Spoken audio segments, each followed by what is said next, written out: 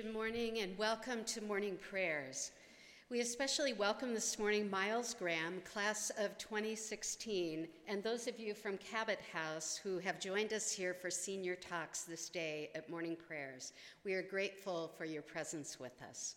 As is our custom, let us rise and join together in reading a psalm, Psalm 133, found on page 67 of the Black Appleton Psalter. We will read responsively by whole verse. How good and pleasant it is that brothers dwell together. It is like fine oil on the head, running down onto the beard of Aaron, that comes down over the collar of his robe. Like the dew of Hermon that falls upon the mountains of Zion.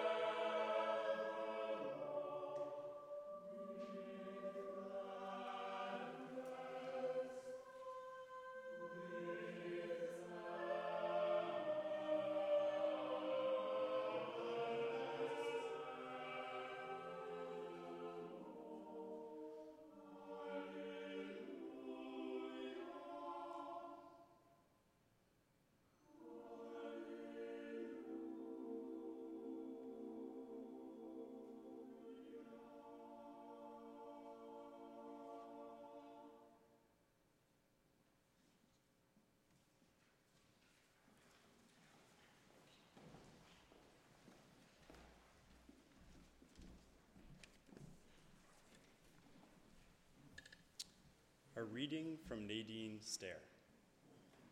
If I had my life to live over again, I'd dare to make more mistakes next time. I'd relax. I would be sillier than I have been on this trip. I would climb more mountains and swim more rivers. I would eat more ice cream and less beans. I would perhaps have more troubles, but I'd have fewer imaginary ones. You see, I'm one of those people who live sensibly and sanely, hour after hour, day after day. Oh, I've had my moments, and if I had it to do over again, I'd have more of them. In fact, I'd try to have nothing else, just moments, one after another, instead of living so many years ahead of each day.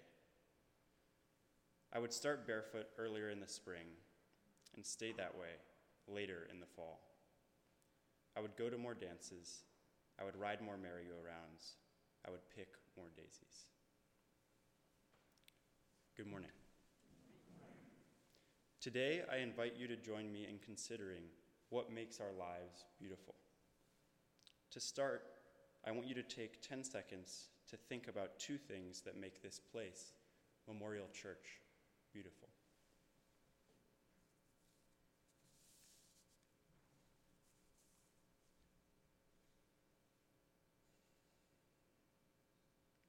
Thank you.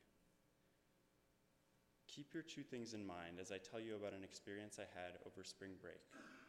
and you'll soon realize why I asked you to think of them. Over break, I had the pleasure of having a lesson on traditional Japanese flower arrangement with some friends. When we had finished our arrangements, I looked over at one of my friends to see that he had constructed a beautiful underbrush from flower clippings beneath the 4 tall flowers that signify the traditional Japanese style. I told him how much I liked this, but our exchange was interrupted by our teacher, who came over to tell him that his arrangement was too crowded and that he needed to open up some space to allow the flowers to be beautiful and show themselves off. As my friend removed the clippings, I realized that our teacher was right. The arrangement became more striking as he opened up space around the flowers. Now, bringing it back to those 2 things I asked you to think of just a minute ago, if you're anything like me, it was unlikely that you thought of open space as what makes this place, Memorial Church, beautiful. But I think you'd all agree that, on second thought, it really is the open space between these walls that makes this place beautiful, and that the open space is maybe as important as the walls or pillars themselves, or the things that adorn them. I think we can all learn an important lesson from thinking about the open spaces that so often make the places we inhabit beautiful. Namely, I think that these physical open spaces help us realize the importance of creating, preserving, and valuing metaphorical open space in our lives. Open space in our lives means free, empty, and unplanned time. Time filled with nothing. Of course, it is fine and wonderful for this empty time to fill with serendipities and reflection. That is in part why it is important to have open space in our lives, to provide ourselves with chances to find joy and spontaneity, and to pause and think. But we should also be content if nothing fills these minutes, and we must not try to fill in the space. So the next time you have an empty afternoon, don't try to fill it. Keep it empty for as long as you can. And if it arrives, still beautifully full of nothing, take joy in that fact and in whatever spontaneous thing you get up to, even if it's just sitting outside doing nothing.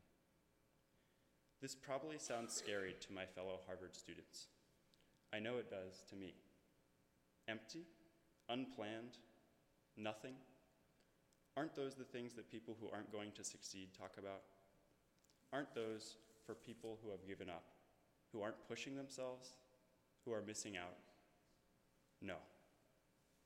In fact, empty space gives people the room to focus on what matters most to them, to be creative, to rest and store up energy for the next great push. It's the presence of empty space that allows us to realize, free from distraction, the most beautiful aspects of our lives. Those things that give us the greatest joy and happiness. Preserving empty space in my life has been difficult for me at Harvard. It always seems like there is some event I should plan on attending, friend I should plan on seeing, or work I should plan on doing. But it is in the unplanned moments that I have had many of my most meaningful experiences here. I settled on a concentration in an unplanned moment on the quad my sophomore year as I sat watching a beautiful sunset on the lawn. Unplanned meals in the dining hall, unplanned runs, and unplanned naps make up many of my best memories. These moments and the empty space that comprised them gave me opportunities to see and feel the things that make my life beautiful. Chance meetings, spur-of-the-moment adventures, and being comfortable doing nothing at all. But I, like Nadine Stair, wish I had more of these moments.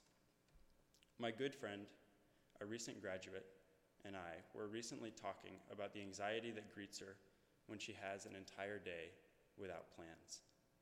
She told me that she feels like she's missing out when she's alone, and that a big part of her year has been dedicated to becoming comfortable being alone. This made a big impression on me, and I think we can learn a lot from her intentional embrace of the open spaces in her life. Whether you're someone with more open space than you'd like, or someone who has to fight to get even an hour of time to yourself. Instead of filling these open spaces, my friend has found beauty in them. Talking to her about this idea of open space, I asked her what she had done after our previous conversation. She told me that she'd spent the day in the Boston Public Garden reading people watching, and doing nothing in particular, and that this had been an incredible, incredible day. I want to close by reading you one of my favorite comic strips, Calvin and Hobbes. Calvin and Hobbes, I think, have this whole thing worked out. In the strip, Calvin finds Hobbes sitting beneath a tree on a sunny day. "Hi, Hobbes," he says. "What you doing?" Hobbes replies, "Nothing," to which Calvin asks, "Nothing at all?" "Nope," Hobbes says, and Calvin replies, "All help," as he lies down next to Hobbes under the tree. "Please do," says Hobbes. Let us pray. Dear Lord, please help us find and preserve the empty spaces in our lives so that we may be overwhelmed by the joy of serendipity, the peace of reflection, and the quiet contentment that accompanies doing nothing at all. As we leave this place today, help us to see the beauty around us and the beauty in our own lives. Amen.